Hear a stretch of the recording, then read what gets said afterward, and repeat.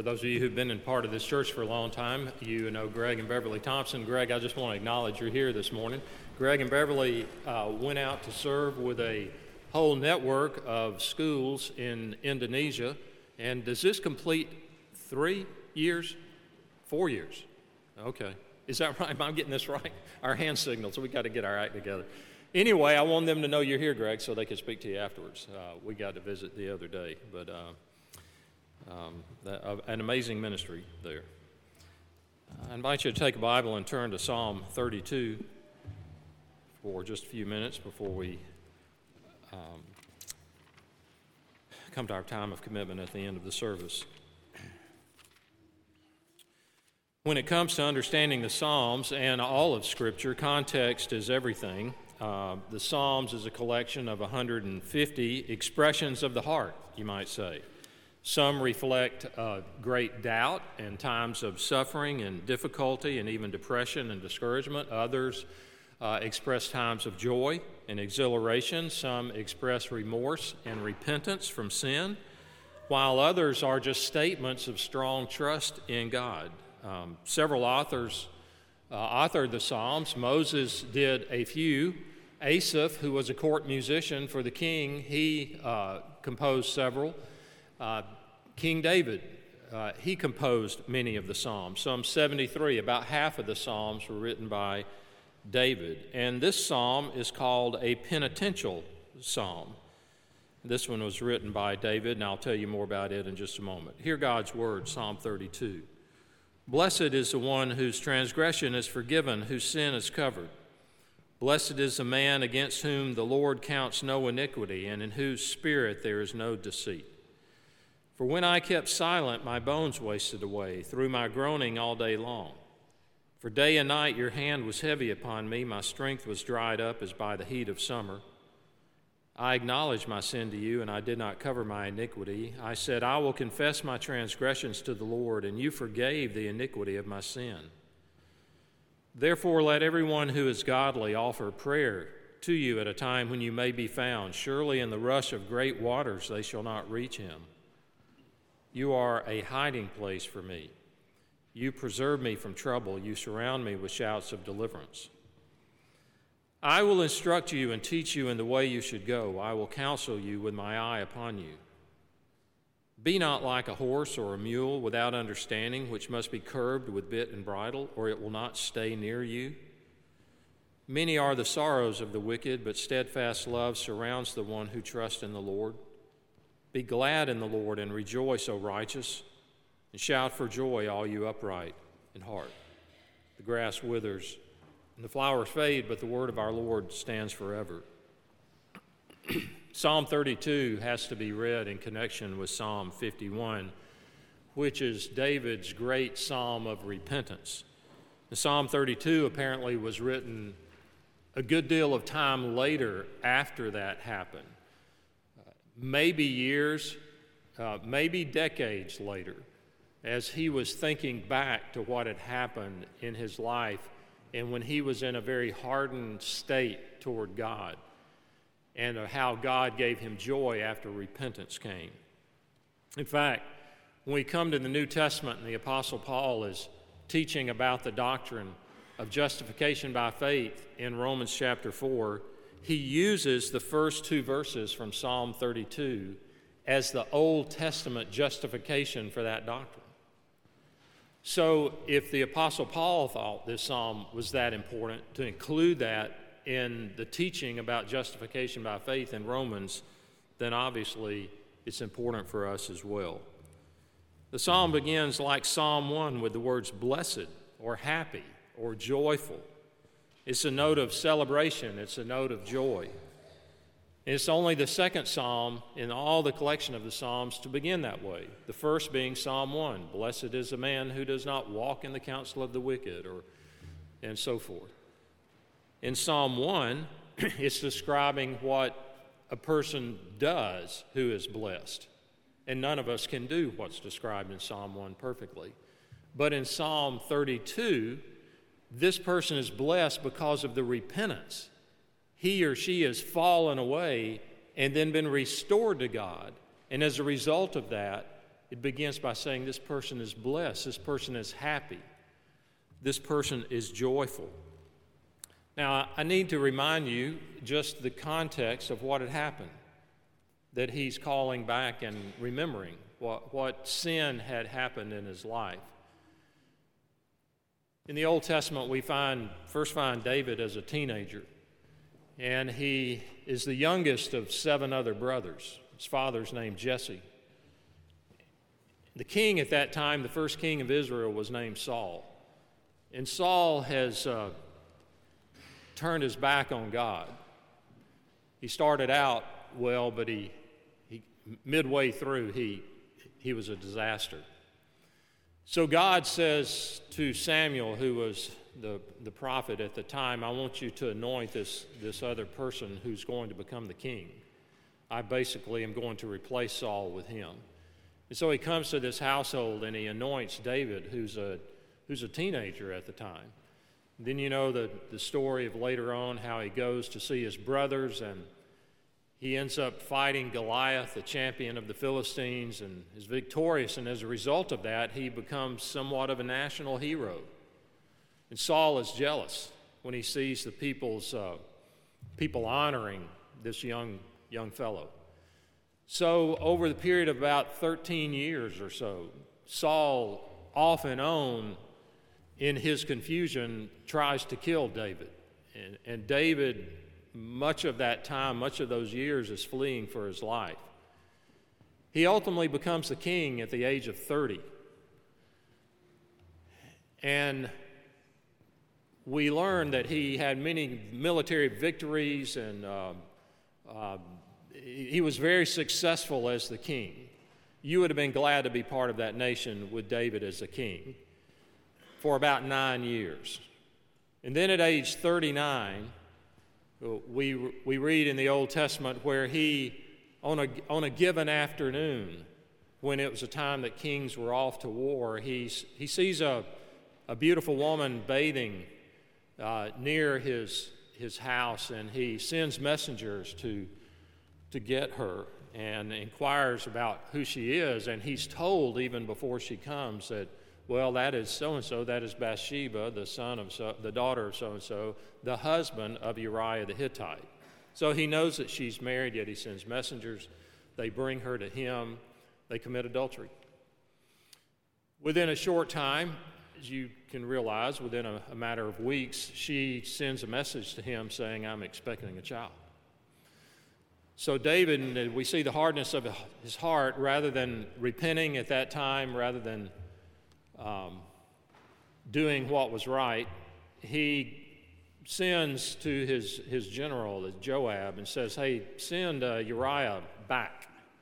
Bring him out of battle and bring him back. And he comes to see David, and David asks him, how are things going there in the battle? And he feeds him, and he humors him, and he says, why don't you go home tonight? You need a break, basically. Go home and eat and spend the night with your wife, thinking that if he can get him to do that, then they'll confuse the pregnancy, saying that it's by him. But being a patriot and being courageous, he says, I can't go back and be in comfort with my wife and in my home while the other soldiers are there in battle. And so he stays there with the servants of David. Well, David sees that fail, so the next night he calls him in, and we still see now how the sin grows. He gets him drunk, thinking if I can cause him to lose his wits, he'll go back down to his wife. Well, he doesn't. So then he comes to option 3. David comes to option 3, and he sends a message to Joab, the general, and says, I want you to move Uriah to the front of the battle, back away from him when the battle is thick, and see that he is killed. And that's precisely what happens. So when David gets the message, and there's a little bit more drama with that, he sends for Bathsheba, and he marries her. Now, by the time this happened, David had at least 7 wives. And he had, I think, more than 14 children. He was not a deprived man. So he goes and for at least the time until the child is born, he is hardened toward God. He does not repent. And then then Nathan the prophet comes to David at God's command, and he says, I want you to go to David. And because Nathan is afraid, he's the king. He could right on the spot say, you're dead if he doesn't like what Nathan says. Well, Nathan tells him a little story, says there was a poor man, he and his family, they don't have anything except this one little lamb. Here's this rich man, he's got all these flocks, everything he needs, and he decides to throw a feast. What does he do? He takes the lamb from this poor family, prepares it for the meal rather than using one of his own. And David, in hearing this story, knows what justice is. He said, surely this man should be punished. This was wrong, this wealthy man to take what belonged to this poor man. And surely justice must be carried out. And Nathan says, well, you are the man. And by God's Holy Spirit, David repents. And the baby's been born, so I'm trying to give you the time frame. At least 9 months have passed now that David's heart is as hard as stone. And his sin will affect many. The rest of the story, if you were here last week and you heard Roland Barnes preach, if you didn't, you ought to go back and listen to it. But talking about Jacob's family line and all the dysfunction and all the sin and incest and everything else, well, essentially, from the time David commits adultery with Bathsheba, that becomes his story as well. The nation suffers. The family members of all these different marriages, which he was never to do, God had said, do not multiply wives.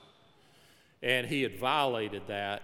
And it's chaos, and it's violence, and it's murder, and it's sin upon sin. In looking back at his time of hardness before he repented, that's when he writes Psalm 32. And he notes of what he felt during that time. And he says how God forgave. And he uses 3 words to describe sin. Blessed is the one whose transgression is forgiven. That's the first word. Secondly, whose sin is covered. Second word, the transgression is the first. Sin is second. And then third, blessed is a man against whom the Lord counts no iniquity, and in whose spirit there is no deceit. Now, these 3 words help us, they kind of come at different angles to describe sin. The first word, transgression, literally means a going away, a departure. It's rebellion against God. It's where God says, I want you to go in this direction. You shall not do this, or you shall do this. And you say, I'm sorry, I'm going this direction. The second word is sin, and it means to miss the mark. Falling short of the mark. It's an archery term. In the ancient world, it was used to describe if a person was aiming an arrow at it, say like a bullseye at a target, and the target's here and the arrow goes there, the person said, I sinned, meaning I missed the mark. Some may get closer than others. One may get here, one may get here, one may get here, and the mark is here, but we all miss the mark. So that's the second word. The third word is iniquity, which means twisted or corrupted. It describes our rebellion against God. Barbara and I, my wife Barbara and I were talking yesterday, and we went up to Athens for the second birthday of our youngest grandkids, these twin boys. Big day, big day. It's funny how kids at that age love these little plastic lawnmowers that make bubbles come out of them. For hours pushing those things. And I said, Martin Lloyd-Jones talked about how most of us live with the consciousness of that one sin in our life. Here's what I mean. And you may have this. I don't think I do, where I tend to remember one particular sin, and that when I think of myself being a sinner, that's the one thing that really stands out. Here's the example. Augustine said that for him, that one sin, here was Augustine who was entertained by the gladiatorial games, the pornography of the day with violence and so forth. Very immoral life before he becomes a Christian. And yet that one sin that in his Confessions, the book that's still, in a sense, a bestseller today, that he describes, that he just sticks with him, was when he He stole some fruit from a man he knew just to steal it. He said, I didn't need it. I didn't want it. I think we even threw it away. But he said, that one sin showed me I just wanted to hurt that man. Now, some of you may have something you did in the past, and that's the one that kind of shows you, that showed me the darkness of my own heart. That's what it's talking about here with iniquity. So transgression might be going away, sin, that word missing the mark, and then iniquity being just a twisted character where our sin nature just comes out and it doesn't make any sense. Like Proverbs says, you can understand if someone steals that's hungry and they steal bread out of the market because they need food, or say, well, at least the sin made sense. It wasn't right, but they did it because they were hungry. But a lot of sin is for no reason. Nobody benefits. Why did David do this? And all the suffering that the nation and the people went through. Well, look at some of the effects of his guilt. Don't worry, we're not going through all the verses. We will finish on time, Lord willing. But he said, when I kept silent, in other words, when I did not confess during that period of time, after Nathan confronted him, my bones wasted away through my groaning all day long. Day and night your hand was heavy upon me. Guilt with any of us can affect our emotions. It can make you paranoid. It can make you depressed. It can make you feel helpless. It can make you very self-justifying. And if anyone says, hey, you could do this a little better, why are you get a hair trigger to where because you're feeling guilty about something else, and if someone confronts you, it can affect you that way. It can make you become elusive and withdrawn from relationships because you have a sense of guilt of maybe what you said or did toward this other person. And there can be physical things. There can be stress. You ever feel that way, just a sick feeling from unconfessed sin? You know something's wrong. It's just what Proverbs says, the way of transgressors is hard. Well, today we offer solutions, or they're offered to us. Just deny it. I didn't do it. Or keep silent. Or rationalize it. Well, yeah, I did it, but it wasn't wrong. Or blame shift. Yeah, I did it, but he made me do it. She made me do it. I wouldn't have done it if it hadn't been for this person. Like Adam did with Eve. Jay Adams, who's a counselor years ago, passed away not too long ago. He used to live here for a while. In one of his little booklets, he talked about Christ and your problems. Let's say, and imagine like a cantaloupe or a ball, a round circle. And he said, when we have a sin in our life, there are different ways we can approach it. So if you can visualize his diagram, like here's his circle, and this, he said you can come up to it and you can turn around and go away. So I just can't deal with that. And so the arrow goes back down. You can come up to it and then divert off to a smaller thing over here that's really not the main issue, but that's the one you'll focus on. You can go up to it and go around it and say, yeah, it's there, but can't do anything about it. I'm just going to leave it that way. Or, and I've never forgotten this, I saw this in high school. The arrow goes right up and splits it in half. It says, I'm going to go right to the heart of the issue, and we're going to deal with it. Well, that's what happened with David afterwards. He deals with it.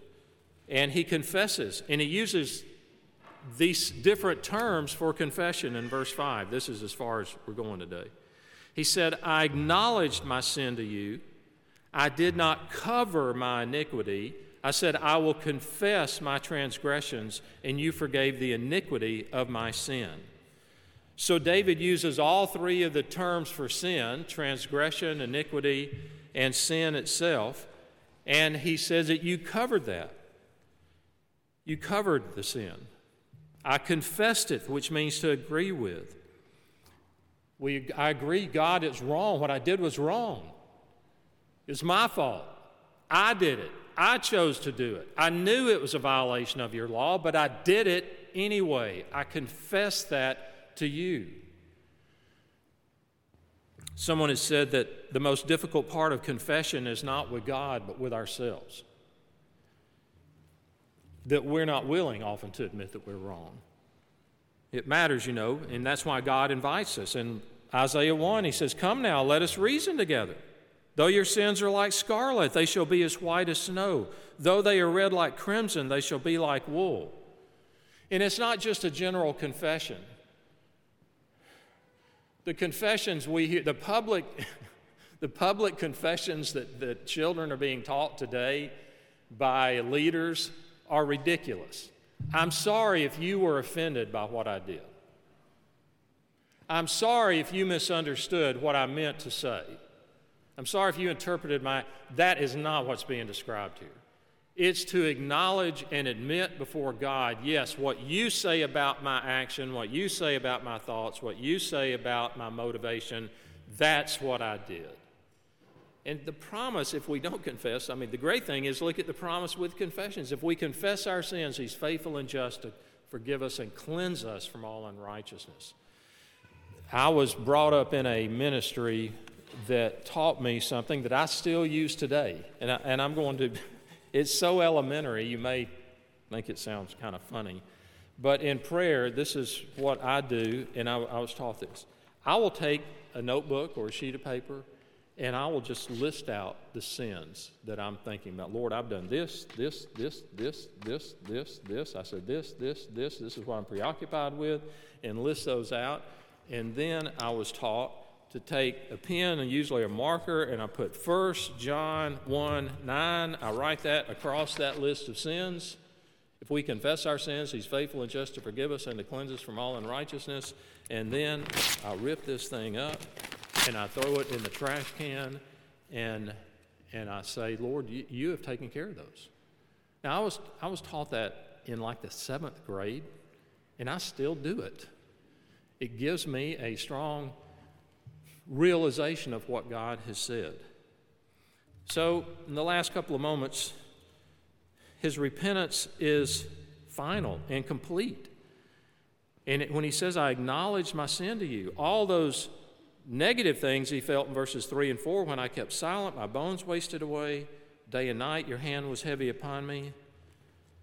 Paul Tournier wrote a book called Guilt and Grace. If you don't know that name, Paul Tournier was a Swiss physician, and he was also an author. And many people, though he died in the 1980s, he said, they say he was the most famous Christian physician of the 20th century. And he wrote books about counseling from a physician's point of view. And he said this about in his book, Guilt and Grace. He said, what astonished me is the effect a real confession can have. Very often it is not only the decisive religious experience of freedom from guilt, but the sudden cure of the physical or psychological illness. Sometimes in less than an hour, there occurs in a patient I am seeing for the first time and to whom I have spoken but a few words, a release from psychological tension, which I would have been proud to obtain after months of therapy. Now, I'm not trying to be therapeutic here, and the Bible isn't therapy. We don't need a therapist. We need a Savior, most of us. I don't need somebody to explain. I've been helped by counseling, so I understand the context of what I'm saying. And there's a place for sure for people that are wiser in certain areas to say, hey, I need help with this area. But often we don't need a therapist to help us understand why we do what we do, okay? We need a Savior because of what we do and why we do it. And that's what he was saying. David then, these last comments, David then begins to teach. The rest of the psalm, verse 6 and 8 and following, I will instruct you and teach you in the way you should go. He has moved now as he's recalling that from the guilty sinner who brought all sorts of trouble on so many lives, including death to some, and now he's teaching us. You may say, well, who is he to teach me? Listen, if you want to deal with your sin, do you want somebody that has appeared to live a perfect life? Or do you want somebody like him who did some stuff that are unimaginable and somehow or another God brought him through it and kept him from killing himself out of shame? I would say when David talks about forgiveness, school's in session. When he talks about restoration, school is in session. So that's who I want to hear. Now, I told you I was going to end on time. I'm going to honor that so I don't sin before you by lying to you. I do have another blank sheet of paper. This is the message our church transmits to the world through us. A commitment to the giving in this church is to get that word out. So let me close in prayer, then we'll stand and sing. And if you're prepared to turn those cards in, you can do that. Let's pray together. Father, we are so grateful that you send a Savior, the Lord Jesus, who is the Lamb of God, who dies in our place, who takes and covers our sin and makes us right with you.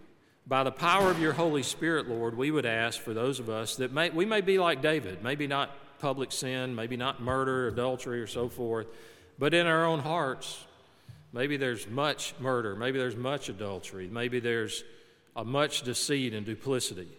We pray today that your Spirit would work in our lives, that we would confess our sins before you, and that we would experience that forgiveness that comes only from that we would know that it's true and real. And we pray in Christ's name. Amen.